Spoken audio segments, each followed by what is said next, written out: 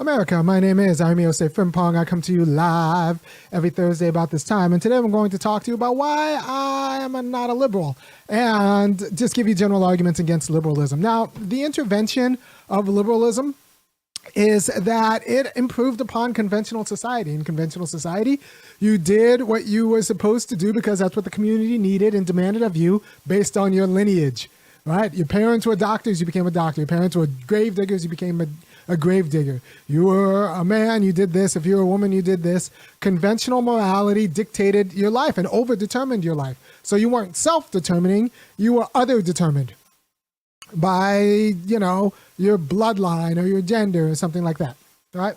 So liberalism is a market intervention. It's funny because I kind of used market and market intervention on conventional society. So I can do another video about why I am not a conservative and against conservatism for the sake of conservatism. And I think I will, because I want to do a video about what's wrong with the red pill. Because the red pill actually does a lot of good work insofar as they go right at how we can't hold women accountable. But the red pill has a kind of biological determinism that's not really where it's at. So the intervention of liberalism is that it introduced market relations to frustrate conventional determinations, right? So now you don't have to do what your parents did just because your parents did. Instead, all the jobs are open to the market, and the best person, for whatever reason, got to do, and the person, you got to choose what you wanted to do with your life and how you wanted to be, and what you brought to the community and what you took from the community wasn't dictated by features outside of your will. Right, so that's why liberalism was good. It introduced choice into the determinations we undertaken. Now, the problem is if you just introduce choice and don't take the determination seriously, you don't take the content of what you're choosing very seriously, right? And you just think that choice in a vacuum works. And when I was trying to explain this before, or sometimes when I talk to students about this, I say it's like you're playing soccer and then all of a sudden the liberal will say, well, I really want to use my hands right now, and if you don't let me use my hands, it's oppression. Well, that means nobody can play soccer, right? If one person decides, or someone who's not the goalie decides that they can just use their hands when they want to, nobody on the field can be a soccer player. That means you can't be an excellent soccer player. That means you can't determine yourself as a soccer player, because part of what it is to be a soccer player is to yourself forswear, and everyone around you, everyone on the pitch, forswear the use of hands. If you don't forswear the use of hands, nobody can play soccer, right? So you get rid of self-determination that way too, because nobody can determine themselves. It's not that nobody can be a good soccer player because their parents could soccer. Nobody can even determine themselves as a soccer player, because part of what it is to play soccer is for everyone to put themselves under the rule of forswearing hands. Now, if you want to change the rules of soccer so that people can use hands, that's fine. But it's arguable that you could still play the beautiful game. They call soccer the beautiful game because it forces you to use your will and an art in training and in the match in a way that is expressed, that can only be expressed if you use the constraints of not using soccer. This is poets talk about how there's a certain kind of beauty by being constrained by meter, right? And you can have free verse, which is not constrained by meter, but might not be as beautiful for reasons, right? So the liberal will tell you that everyone should be able to choose to do what they do when they want to do it because that's what they want to do. The problem is it actually, that's explodes the conditions for self-determination. And remember, I can't determine myself as a soccer player unless everyone, even if they really want to, forswears the use of hands, right? If they, in that moment, just kind of decide they want to use their hands and are able to use their hands, no one can be a soccer player. Which is why, I'm also kind of having its complicated relationship with things like the designated hitter and, using a cart in golf. What is part of a game and what is the game for, and what are we trying to realize and create the conditions for, right? So That's kind of the general argument against liberalism. Now, in terms of particular institutions, you have to look at something like the family. If you liberalize the family, right, and people just can kind of get divorced whenever they want to. They can just kind of wake up and get divorced just whenever they want to because they feel like it and they choose to. And they choose to get out. Then you've degraded what it is to be a family, because part of what it is to be a family is to have unconditional support. Right? You can say, like, what about abuse? Well, it's like, all of these things are going to be relativized. All of these things are going to be relativized. Right? Like in soccer, you can use your hands. One, the goalie can use the hands. But also, even if you do use your hands, there's a penalty. It's not like they call the game and your team automatically forfeits. So all of these things are quasi-relativized. So we can talk about abuse and maybe how divorce is allowed in cases of abuse. But we have to be honest about how if you have marriage, if you have a culture of marriage with rampant divorces, then the peculiar freedom that comes with knowing that the other person has your back no matter what. You can lose your job, you can have a health scare, you can zig when you should have zagged, and you're not going to also lose your spouse and your family. That's one of the ways and you get to determine your family knowing that the other person isn't going to leave because you start snoring, right? You get to determine what the household looks like with the spouse as equals and knowing that the other person is kind of, in it with you, that you're a team, right? And just being able to leave anytime you want to erodes the conditions of actually having that team freedom, right? So I'm an illiberal with respect to the family. Also, I'm an illiberal with respect to even workplaces, right? So there's this idea, the liberal solution is, well, if you don't like your job, you just quit your job and get another job. But what if it's another crappy job? So you just hop from crappy job to crappy job to crappy job to crappy job. And that's not a solution for just having a culture, a working culture that doesn't respect employees. Because if you do a job for 8 to 10, 6 hours a day, that's like, you should have some sort of say in what you do, else you're determined externally, right? So what the illiberal but appropriate solution to that problem isn't to just allow people an infinite supply of crappy jobs. It is to actually force unionization. Union certification elections are shams.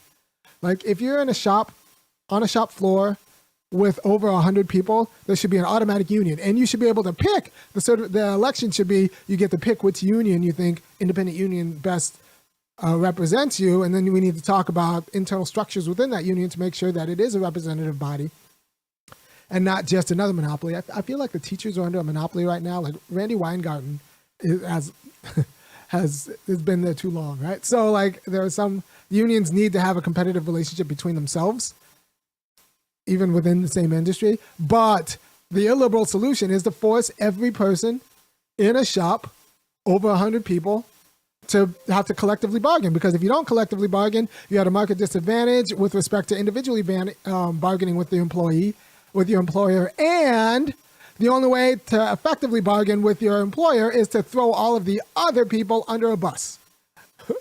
So you can effectively bargain with your employer if you're willing to dog your other colleagues and be a snitch, right? So I think people should be able to get raises without being snitches and get raises without throwing their colleagues under the bus. So everyone needs to have aligned interests, because if you don't have aligned interests, that means everyone has individual interests, and their interests might not just not align with yours, but they might be parasitic upon yours. They get paid better based on how poorly you do. All right, so like that's what we got. That's the dynamic we need to get rid of in the workplace. So the illiberal but appropriate solution is to get rid of the option of opting out of a union. Get rid of the option of opting out of a union. And so that's one form of a good kind of illiberalism. Right? And I'm going to hit the beat and I'm going to talk about my political illiberalism in a moment. To the beat, y'all. Yeah. Sound good to me. me. Never change the ways for the world or the government. If I was the president, then I would state facts. You leave it up to me, I paint the White House black and it can feature in your front.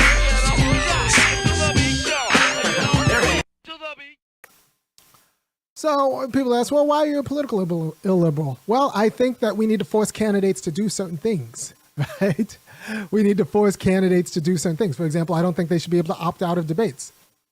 Right now, Democratic and Republican primary and general election candidates can opt out of debates. By the way, if we don't have debates, we don't have a President Trump.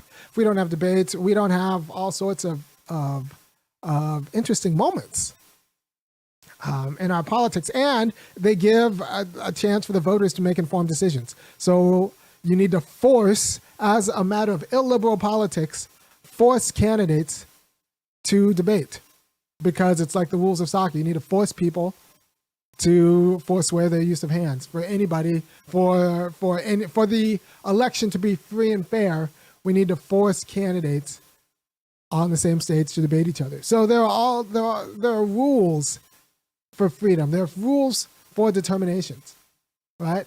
In order to be self-determining, there needs to be a determination. Determination, if you don't know, it comes from Latin. D means down, and terminal means exit, which means that there's like something you are, and there's a line, there's a terminus between what you are and what you are not.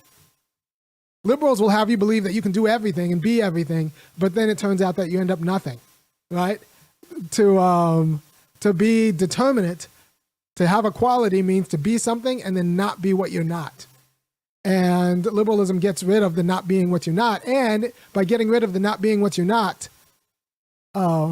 you actually degrade the being what you are, right? In the same way. And so my illiberalism with respect to families is like, you shouldn't be able to just choose your way out. You shouldn't be able to just swap parents when you want to, and you shouldn't be able to swap spouses when you want to, like as part of the family, because the peculiar kind of determination you can make as a family member is the ability to make decisions with somebody else, knowing that that person won't leave if they don't get their way. Hey, come say hi to the people.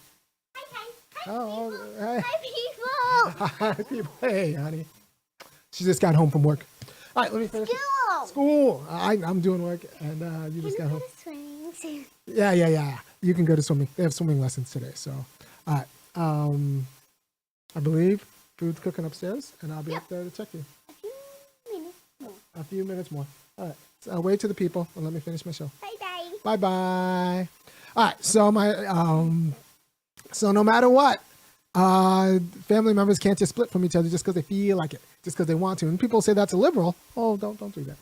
People say that's a liberal, but that's actually just what you need for the peculiar, for the peculiar freedom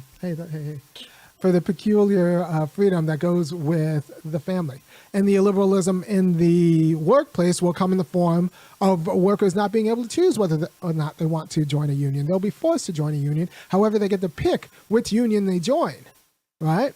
Because you need that for any of the workers on the floor in a big factory to have some sort of say in their working conditions without having to throw the other workers under a bus for a few pennies of a raise, right? I'll be up in a second. And then my illiberalism in politics is going to be in the form of how we need to force candidates to actually perform debates, even if they don't want to. Right? That's going to be a form of my illiberalism in politics. Don't let this fall down. All right, as long as you don't let it fall down. Okay.